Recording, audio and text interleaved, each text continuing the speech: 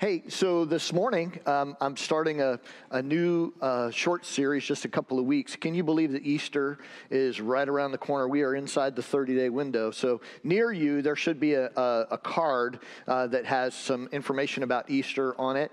And I just encourage you, it's going to be like an Easter Sunday like we've never done here. We are going to have a small orchestra. I think it's like a 10-piece orchestra in here. It's going to be well done. It's going to be on fire. Jesus is going to be presented. And so I would really encourage you, let's fill this house up. Let's make it special, right? So thank you so much for doing that. So I'm starting a series to help you to really communicate the message of Jesus to people. And sometimes the thing that you really need when you're kind of stirred up about having a conversation, how many of you ever found yourself having, you needed to have a crucial conversation with somebody? It could have been something completely unrelated to Jesus, but you just didn't know how to begin. You just didn't know how to say it. Like when you were young and you wrecked the car. You just didn't know how to start the conversation. You know, or maybe I don't know. Maybe you broke a vase that was your mom's favorite vase, and you're just like, how do I say it? How do I say it? You just need that first one-liner. A number of years ago, one of the books I was reading was a business book, and Jack Welch, who has gone on to his reward, infamously, the head of General Electric for a while, but he coached his managers. And he used to say, now, when you got to let somebody go, he said, here's what you do. You call them into the office and you say, it's been a good run. It's always the opening line. It's been a good run. And then you would tell them what you had to tell them, and you would let them go. He always had his one-liner. So around here, Daniel and I joke all the time, when you do something wrong, it's been a good run. That's kind of inside. That's the insider joke there. It's been a good run. If you see an email that starts with, it's been a good run, it's not going to end well, right? And so a part of this message really comes out of my own angst as a young man, because I didn't know how to start a conversation about Jesus. You can be like 1 second talking about, March Madness and everything surface, and let's talk about that coffee, and let's talk about whatever. And then how do you go from that to a conversation about somebody's soul? How do you go from that to a conversation, like how do you shift gears like that? And when I was young, I got born again at 17 years old. And when my family and I first moved to Western North Carolina, I was there for a few years before I got born again. And I first moved there in 8th grade. And the first person I ever met was a guy named Mark. And Mark and I became instant friends. He was funny. He was, just had this contagious sense of humor all the time. He was really good in sports. Like anything he did, he just made you sick because he was just so doggone good at it. Was probably an all-conference running back during our high school years. And then another guy named Mike. And so the three of us hung out together all through high school years. Well, that was, 8th grade, 9th grade, 10th grade, 11th grade. In between 11th and 12th grade is when I met the Lord. And I didn't know anything about church. I didn't know the difference between a Baptist and a Presbyterian, a Pentecostal and a Catholic. None of that mattered to me. I just knew God had done a work in my life. And I wanted to communicate that some kind of way, and I wasn't sure what the best way to do it was. But God had put such a hunger in my heart for the Word, and so I would carry every day. I would carry my Bible. My senior year, I would carry my Bible into class, and I would get done with my schoolwork a little bit and read my Bible just as a witness. That's all I knew. I really didn't know how to talk to people, though. I knew what God was doing on the inside of me, but I didn't know how to say it. You know what I'm saying? How to say it. And so during the course of time, Mike, Mark, and myself, we had camped together, we had partied together, we had done all the stuff that young men probably ought not to do, but they do, and that's what we did, and we were the three amigos, hung out together. But somewhere around the early part of our junior year, Mark started drinking. Now, Mark was part of a mixed family, not mixed like blended family, I guess you'd say, because his parents had been divorced and his mom remarried, and so a lot of step siblings there in his life. Had an older brother, wasn't much in the picture, but he seemed to have everything going for him. You know, his grades were decent, was the sports guy that everybody looked up to, great sense of humor, never met a stranger, and yet he started drinking, and he started drinking hard, like alcoholics looked at Mark and said, "That's drinking hard." I mean, you know, he was the guy like stand out. And through our high school, through our junior and then into our senior year, Mark started missing so much class, and sometimes he would have blackouts. Sometimes he would sit in class and he would just totally black out, and they'd have to come get him and carry him off to the office or to the nurse's office, whatever the case may be. And I never knew, even though I was, Mark had always been a friend. When somebody starts to drift like that, I didn't know what to do. I wasn't equipped. I'm 17 years old, and I'm like, what do you say? Knock it off. Why don't you just quit? Like that, it's that easy, like, right? Huh? I mean, don't we love our pat answers when we don't have a solution? Let's just throw words at it and maybe something will happen, right? And I just didn't know how to have a conversation with Mark about Jesus. Well, fast forward probably about 6 months after graduation. Mark did not graduate because he missed so much school. I went on to Bible college. I found out probably 4 or 5 months after the fact that Mark had died in a car crash on the mountain that we used to, just not far from where we used to camp. Just alcohol-induced, whatever. I don't know if any other cars were present. I just know that Mark lost his life. And I have a regret. I don't carry guilt around. I'm not under the weight of this all the time. But 37 years later, I look back with regret and say, why didn't I say something to Mark about Jesus?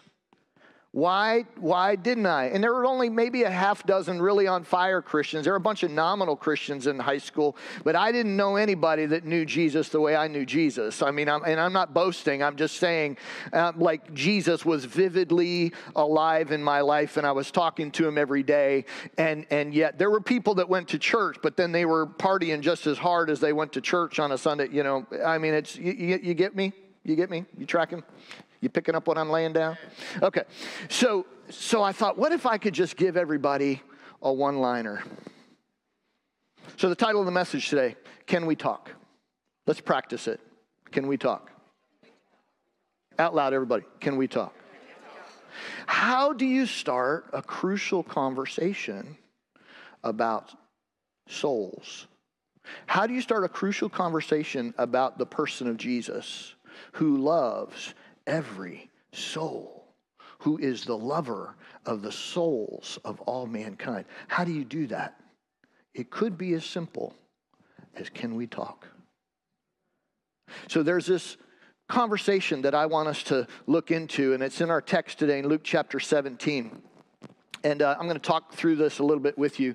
But read this out loud with me, won't you? Once having been asked by the Pharisees when the kingdom of God would come, Jesus replied, "The kingdom of God does not come with your careful observation, nor will people say, 'Here it is,' or 'There it is,' because the kingdom of God is within you." Now, let's just pause for a moment. The Pharisees came to the king and said, "When's the kingdom going to come?" Is that irony lost on you this morning? What is a kingdom but a king's domain? It's his rulership. It's where he rules and reigns. And here's the king. Wherever the king is, that's his domain. He rules and reigns. And so the Pharisees don't recognize who Jesus is, and they ask him this question, when is the kingdom going to come? And Jesus begins to talk to them about the fact that the kingdom doesn't come with your earthly observation, obviously, because you guys totally missed it. But the kingdom of God is within you. Let's keep going. Then he said to his disciples, notice the Pharisees are there, the disciples are there. Now he's talking to his disciples. He's talking to the initiated ones. He's talking to the ones that know the secret handshake, you know. And so he's talking to them, and he says, the time is coming when you will long to see one of the days of the Son of Man, but you will not see it. Men will tell you, there he is, or here he is. Do not go running off after them, for the Son of Man in his day will be like the lightning which flashes and lights up the sky from one end to the other. Now, I'm going to point out to you what I would consider to be almost a paradoxical thing that Jesus is saying. Jesus is saying, there are going to be men that tell you the kingdom's coming here, the kingdom's coming there, or the Messiah's coming here, the Messiah's coming there. He said, but you need to realize that things are going to be very ordinary when I come. That it's going to be so relaxed. It's going to be so, people's minds are going to be on their everyday stuff. They're going to be thinking about, what am I going to have for lunch, like y'all are right now. Don't picture your lunch right now. While I'm talking to you, do not picture your lunch. You know how terrible that is, right? It's like don't picture a black dog. Whatever you do, don't picture a black dog. Anyway, so he says, but first he must suffer many things and be rejected by this generation. Just as it was in the days of Noah, so also will it be in the days of the Son of Man. People were eating, drinking, marrying, and being given in marriage up to the day Noah entered the ark. Then the flood came and destroyed them all. Keep going. It was the same in the days of Lot. People were eating and drinking, buying and selling, planting and building. But the day Lot left Sodom, fire and sulfur rained down from heaven and destroyed them all. It will be just like this on the day the Son of Man is revealed. Keep going. On that day, no one who is on the roof of his house with his goods inside should go down to get them. I don't get this. Does Jesus think everybody's a roofer? I don't understand that. But anyway, I'll get the interpretation someday. Likewise, no one in the field should go back for anything. Remember Lot's wife. Whoever tries to keep his life will lose it, and whoever loses his life will preserve it. Do you see what Jesus is saying there? He's saying that they're going to say the kingdom of the Messiah is coming now. Look over here. Look over here. This is the place to be. You're going to understand when he comes. And Jesus says that should be a sign for you that you're not going to see it. Because the two events that he talks about, what happened in Noah's day, all of the animals had gone on board, right? All of the critters. Y'all got some critters at your house? Everything got loaded on board, even the snails. Boy, that just took them forever.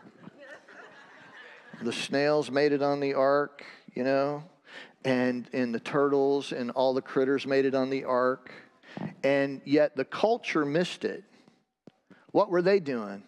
Eating and drinking, getting married, having a party, having a good time. All of that was going on right up until the day that Noah entered the ark. I used to teach this to the kids in kids' church. Do you realize that Noah himself didn't shut the door on the ark?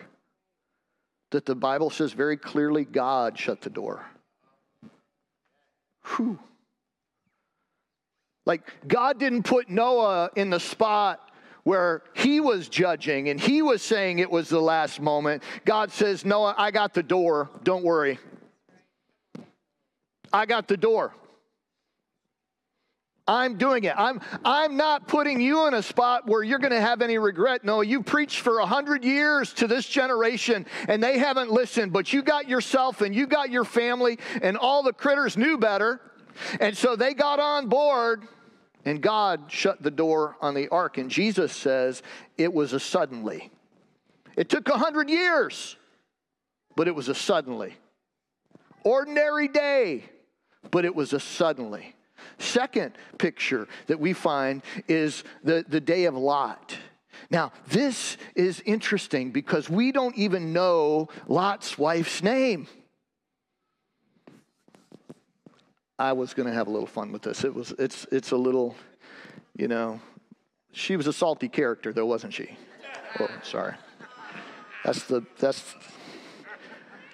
Mrs. Lot, we'll just call her Mrs. Lot. Now, Jesus says, remember Lot's wife. She's not named by her first name, but we know who she was. And she was with Lot when Abraham and Lot separated, and Lot went down to the well-watered gardens of Sodom. He went down to Sodom and Gomorrah. Why? Because he looked with his eyes, and it looked pretty. It looked nice, and Abraham said, I'll just leave it up to you. If you go left, I'll go right. If you go right, I'll go left. It doesn't matter to me. I'm trusting in the Lord. And so Lot looks with his eyes and said, oh, that's pretty over there. I think I'll settle over there. And what he doesn't realize until he gets down in there, that Sodom is the cesspool of the Old Testament. It is the place that is so bad when he takes his family there that the judgment of God is filling up against the community in which he lives. And the Lord comes down in Genesis chapter 18, and he has a conversation with Abraham. How shall I hide from Abraham what I'm about to do? Surely he will become a great and powerful nation. Shall I hide from him? What kind of a man, this is amazing to me. Think about this. What kind of a man does God stop off before he judges and has a conversation with a man? Abraham was something. God had a plan for him. And so he goes down and he begins to talk about judgment on Sodom. And so Abraham begins to negotiate. What does Abraham do? He's interceding. He's interceding on behalf of people. This is one of the reasons why God used him, was because he cared for people so much. And so he said, God, if there's 50 people down there, you wouldn't destroy it, would you? You wouldn't destroy the righteous with the unrighteous. That wouldn't be right. And so he begins to talk. He gets them all the way down to, bars him all the way down to 10 people. The problem was there weren't 10 righteous people in all of Sodom.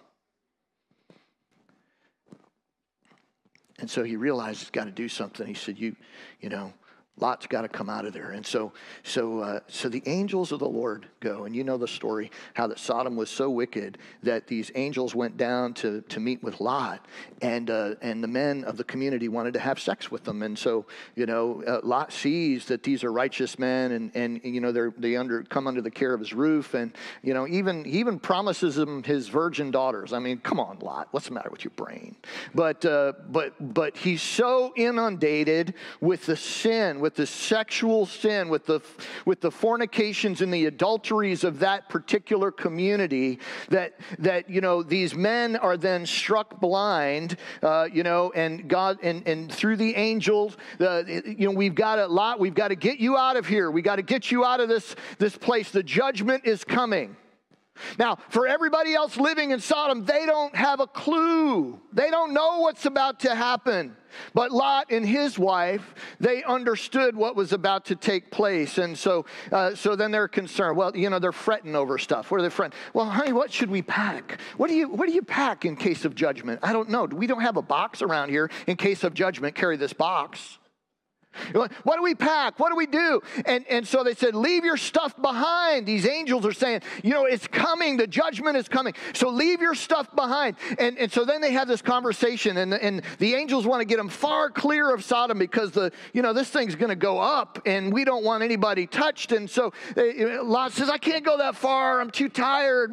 Can we go to this little village over here? And they're like, Okay, we'll take you over there, but we got to go now. And the scripture tells us in Genesis chapter 19 that the angels grab Lot and his wife by the hand and start dragging them out of Sodom.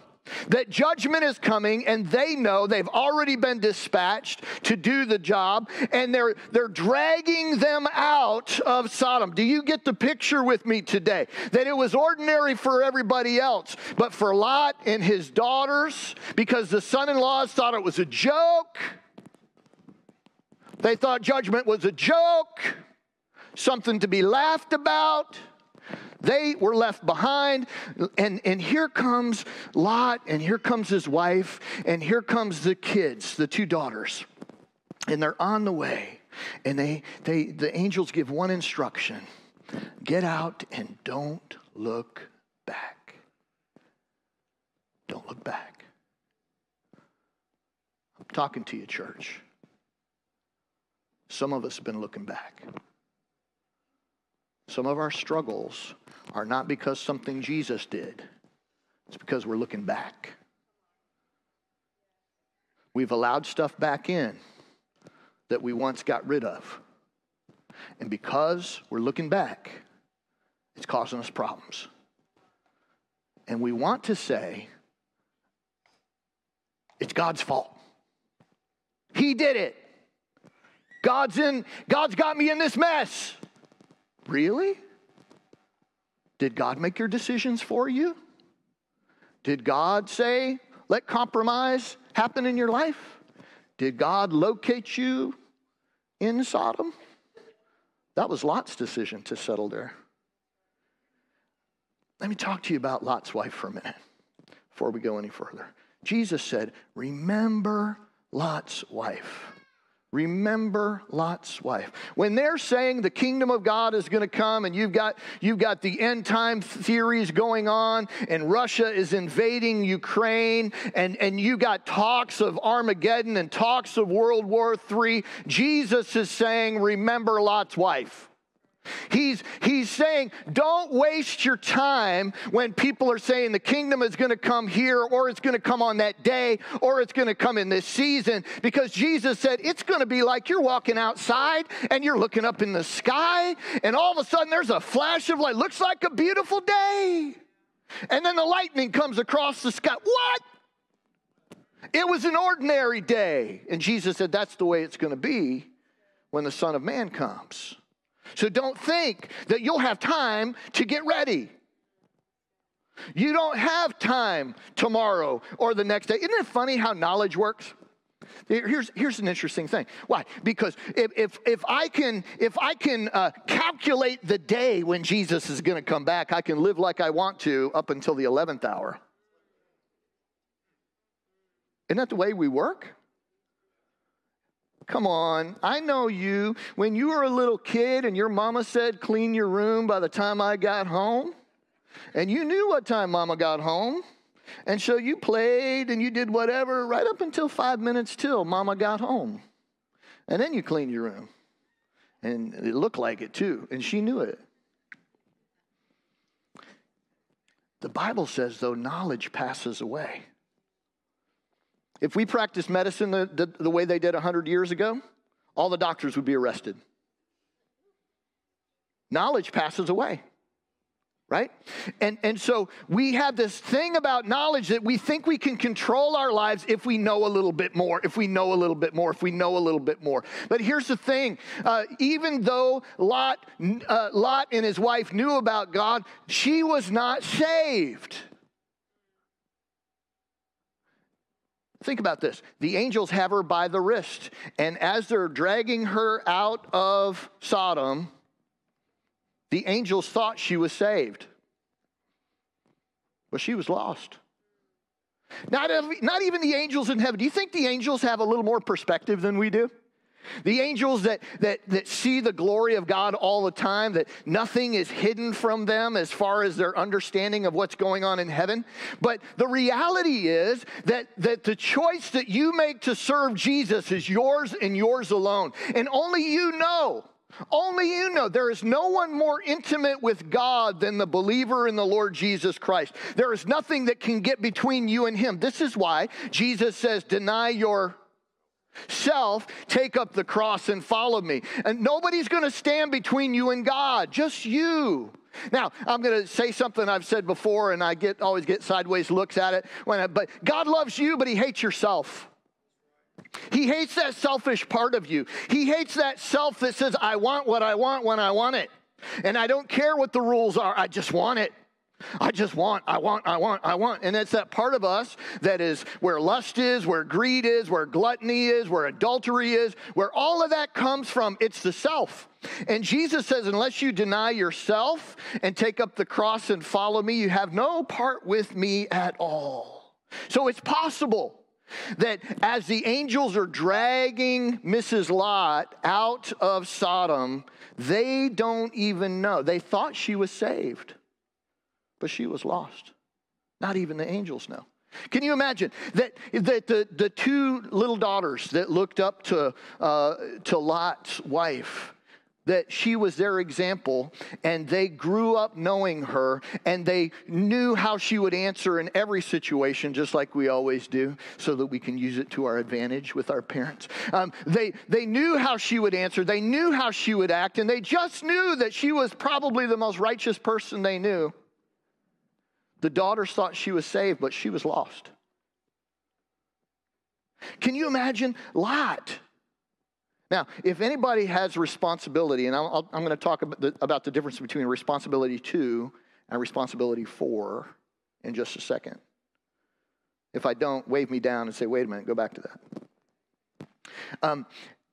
I blame Lot for his wife's demise because he was in charge of where we're going to settle. And I don't know if the scripture, bad company corrupts good morals, was in Lot's day, but the principle was already there. You only get righteous by knowing Jesus, but you can corrupt your morals by being around ungodly people. In other words, you don't get righteous by hanging around with godly people, but you can certainly get carnal by hanging around ungodly people. Are you tracking with me? Here's the difference. Here's the reason. Because only Jesus makes us righteous. He's the only one. There is no righteous, there's none righteous, no, not one. And so when we come to the Lord, we recognize that He's the only one that can clean us. He's the only one that can change us. And I live my life as unto Him, and I don't live it for anybody else. And this is the only way that I can be saved, you see. And so Lot was maybe not responsible for her decisions, but he was responsible to her. He was responsible to provide the best environment where she could be and not get pulled at by the world. The angels thought she was saved, but she was lost. The daughters thought she was saved, but she was lost. Her husband thought she was saved, but she was lost. The sinners, all in Sodom, they thought if you asked them, she was probably the one that after the parties was, mopping up all the puke and looking after the people and making sure they got home. She was probably the one. She was probably hospitable. Why? Because the Jews, Lot was Jewish, practicing hospitality, people coming under your roof. That was the thing. She was probably very hospitable, and all the sinners thought, if there's one righteous woman in this town, it's her. The sinners thought she was saved, but she was lost. And can you imagine? They've made it out. Maybe this is the boundary. And they've made it out of the city limits, and they're moving across the field. And they're going just as quickly as they can because the angel said the judgment is coming, and we've got to get out of this place because the fire's going to come down, and God's going to wipe everything out. And they're moving across there, and she was almost saved. But she was lost. She was lost because the difference between just knowing about God and knowing God might only be 18 inches, but it's enough distance that you will not make it in. That if you've relied on the fact that your grandma or your grandpa or your mom or your dad or somebody else knew Jesus, and you don't have that knowledge for yourself, well, I believe the Bible. Can I tell you, I've got a degree in the Bible,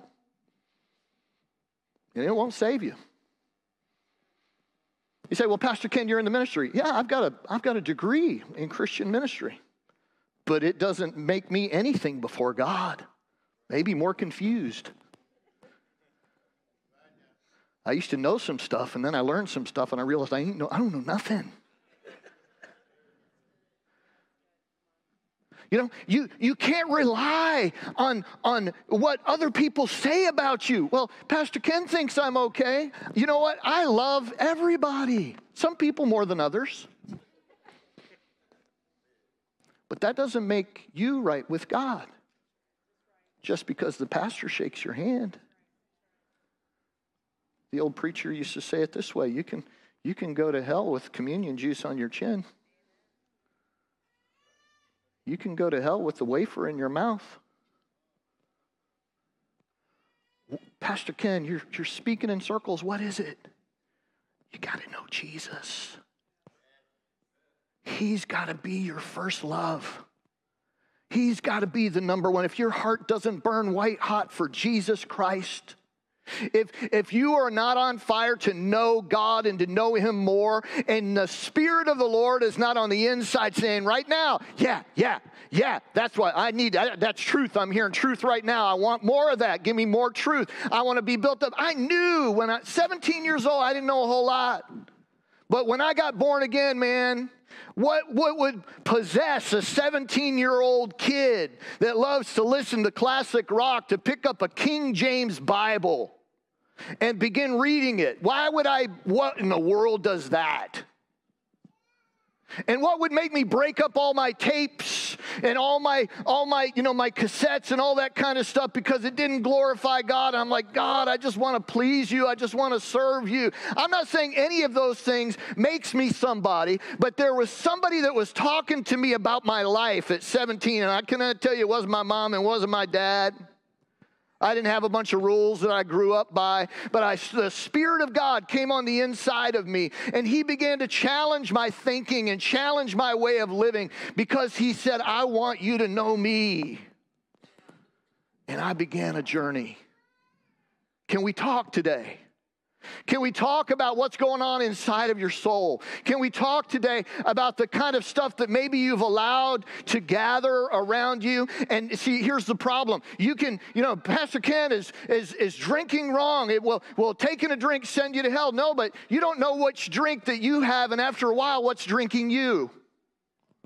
You can take that first drug, but after a while, it'll drag you. Well, I only took one drag and I didn't think it would make a difference. Well, it's then you never can go back to the first one. You want to go back and get the same high that you got the first time, and you can't. You start chasing it, and you just want more, and you want more, and you want more, and you want more. And that becomes a lifestyle, and that lifestyle will diminish your life. It'll drag you down into a place that you have no business being in, and that's not the Father's heart. Come on, I don't know. I'm not, I'm far less than an angel, but if I could take you by the hand and I could pull you out of the mess that you're in today and say, stop looking back. Come on, we got a place to go. It's called heaven, and let's go toward the one who made heaven available. And let me just drag you as a pastor. You might go kicking and screaming at first, but if the Spirit of God starts working on the inside of you, you'll say, now I know. I need to be moving forward toward heaven. I don't owe this world anything. I don't owe my friends anything. I don't owe my family anything. If you're not willing to leave it all behind for Jesus, something's hanging on to you. Something's in your life, in your emotions, in your thought process. If you're not willing to just leave it all behind and say, you know what, I don't care what they say. I got to have Jesus. I got to have Jesus. He is my life. You got to be willing to do that. Some of you second-generation Christians in here, I love getting around. I can almost tell in a few minutes when I begin talking to people who have really left stuff behind to serve Jesus. I'm talking about like pioneer Christians, like, yeah, I'm the first one in my whole family that ever got born again. I'm like, I feel you. I understand that. Second generation is a lot harder. Why? Because, you grew up with Jesus in your cornflakes, and mom prayed over you, and you had all this, and you had all that, and you never really had to choose because you didn't really feel like you had a choice. Let me tell you, you got to know God as your Heavenly Father. Because there's only one generation, actually. We talk about 3 generations in the hospital. There's only one generation, and that's the generation of faith, who have put their trust in Jesus Christ, who have said, I will name the name of Jesus. So this morning, I don't know where you're at, but I want to challenge your thinking. I want to challenge your thinking here this morning.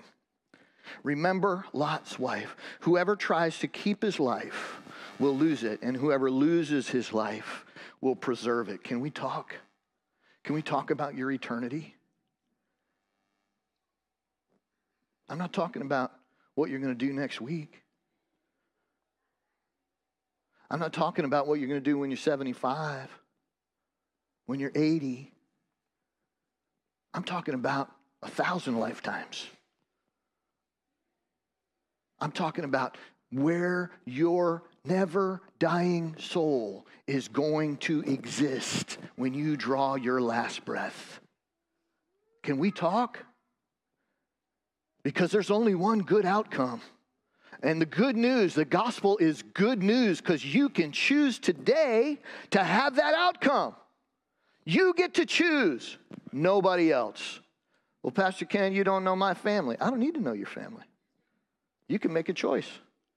If you can choose to have cheese on your burger or not, you can choose Jesus. It's the power of choice.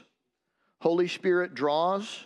Holy Spirit draws. And when you say yes to Him, most important decision you will ever make. God has set eternity in the hearts of men. People will always wonder about things beyond them. Jesus has made the way. He presented Himself. He said, I'm the way, the truth, and the life, and no one comes to the Father but by me.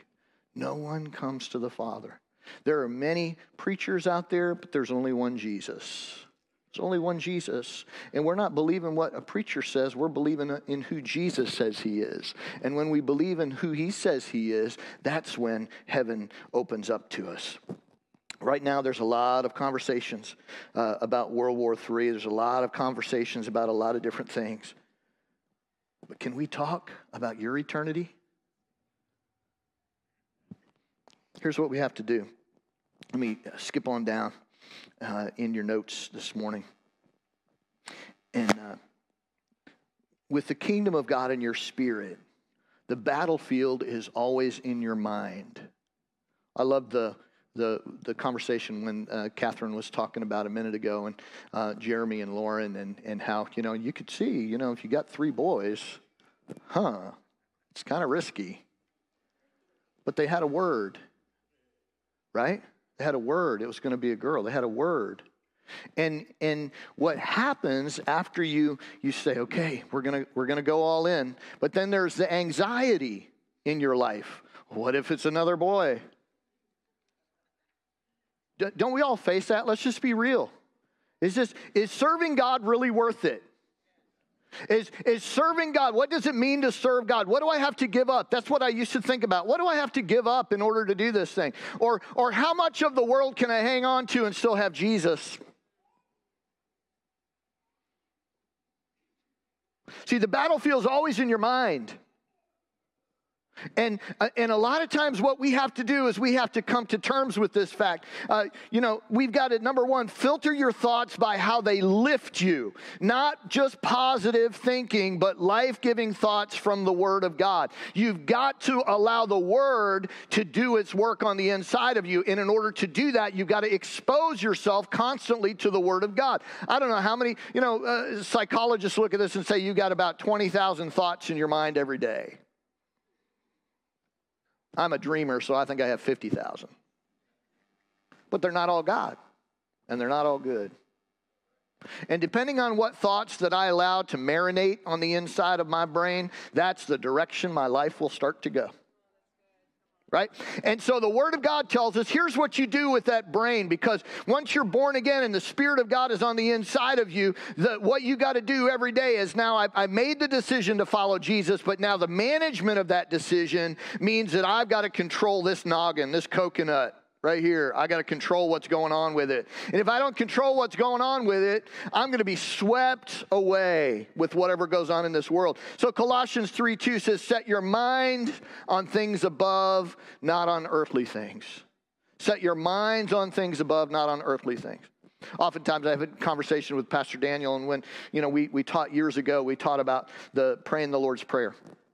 You get up every morning and you just pray the Lord's Prayer, but as a heading for your life, not just, pray it verbatim, but meditate. I'm going to hallow the name of the Lord, so I'm going to take the 8 covenant names of God, and I'm going to exalt His name, and I'm going to make my way through. And then it says, forgive us our debts as we forgive our debtors, or forgive us our trespasses as we forgive those who trespass against us. In the King James there, he's saying that you can set your heart to forgive. Well, when you choose to forgive in the morning, and by 10 o'clock, somebody has stepped on your toes, cussed you out, pulled out in front of you, all the other stuff. If you set your heart to forgive in the morning, it makes it a whole lot easier when the moment comes to pass. Set your mind on things above, not on earthly things. If you wait for the earthly things, you will get quickly overwhelmed. So you set your mind, you take control of your mind. What are you doing? You're taking the lordship of Jesus and you're putting on that helmet of salvation and you're allowing him to direct your life. I'm living from my salvation. I'm not living from my flesh.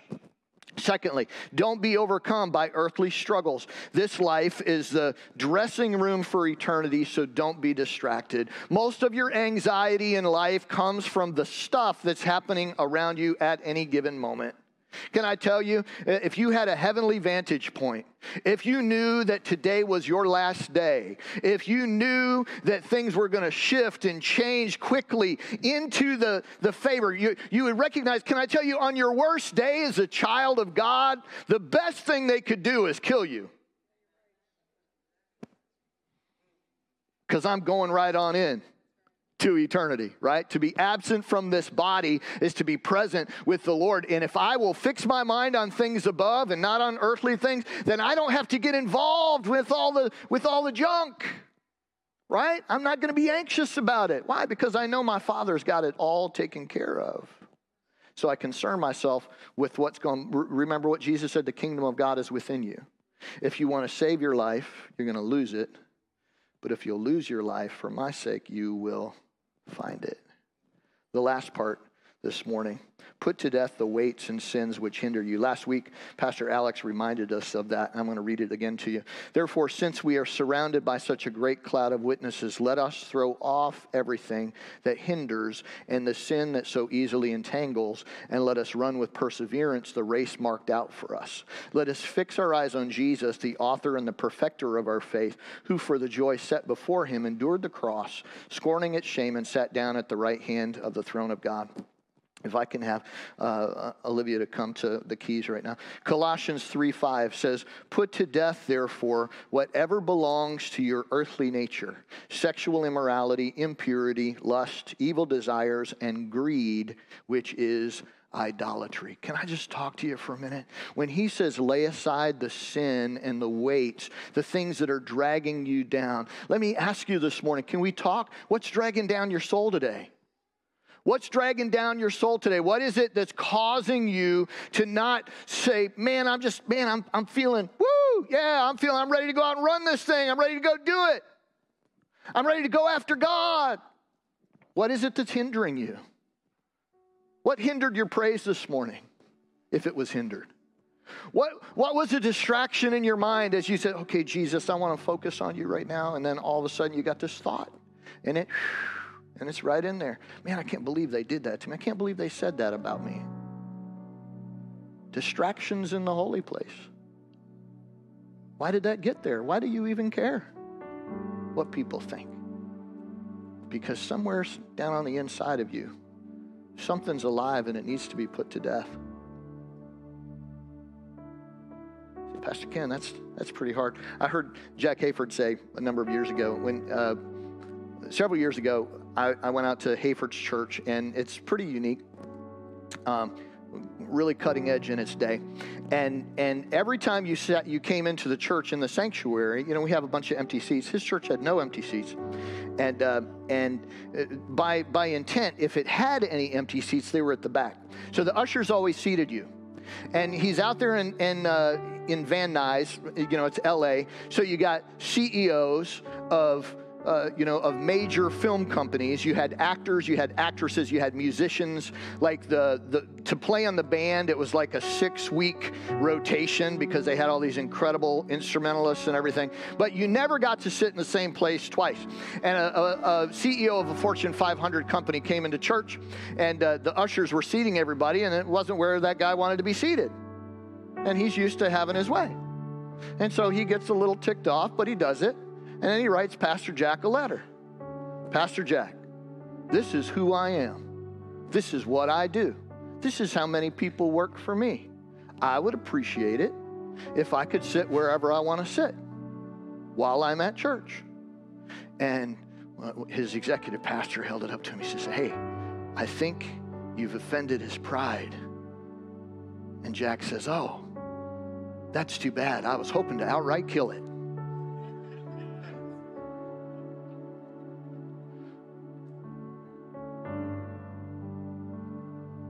put to death. Live up to your baptism. When you were baptized in water, all of your excuses for the flesh died under the water. And if they didn't, maybe Randy should have kept you down a little longer. What is it in our flesh that wants to agree with the devil and take us down? What is it in our flesh that wants to agree with the world and pull us back? What is it that's causing us to do Lot's wife? The angel's got our hand, and she's looking back. I don't know what that is for you today, but you and I need to put those things to death. Can we do that right now? You ready to do that? Can we talk? Can we talk about your soul? Can we talk about the things that are still lingering, still hanging on, still dragging you back and not pulling you forward? We have this anchor. The Bible says we have this anchor for the soul. It enters through the holy place. It's the intercession of Jesus Christ. Jesus says, come on, you can make it. Come on, I've given you everything you need for life and for godliness. Come on, take a hold of my hand and you will see my power work in your life. Come on, and we can put that thing to death. You'll never have to look at that flesh anymore. You'll never have to look at that sin. You'll never have to look at that weight. You will never be ashamed. Let's stand this morning. Altars are open this morning. I don't know what the Holy Spirit's doing, but Holy Spirit is saying, come, let us reason together. I just dialed it up a minute. Jesus is saying today, can we talk? Holy Spirit is saying, can we talk? Can we talk about your soul? Can we talk about the areas that are holding you back? Come on, step out from where you're at and come do business with God today. Don't leave this place when the Holy Spirit is showing you something. Don't leave this place. Maybe you've never said yes to Jesus. This altar's for you this morning. Don't turn your back this morning. Don't turn your back on your calling. Don't turn your back on your giftings. Don't turn your back on what Jesus has for you. Move toward Him. Lean toward Him. Move after the thing that God has for you. Come on, if I could go right to where you're at, Holy Spirit's dealing with you, I would take you by the hand and say, come on, let's go do the God thing. Let's do the thing God has for you today. You've got to make that decision.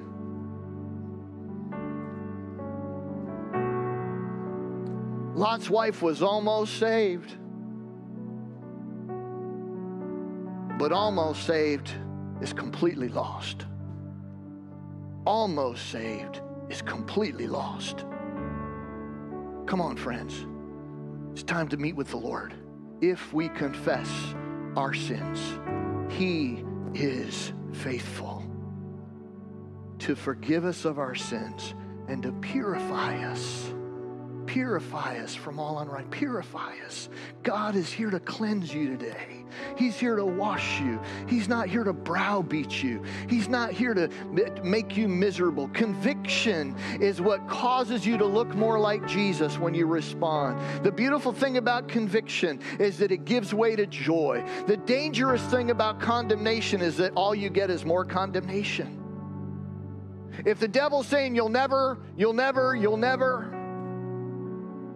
and you listen, you'll never. One preacher said it this way. He said, the devil knows your name and calls you by your sin.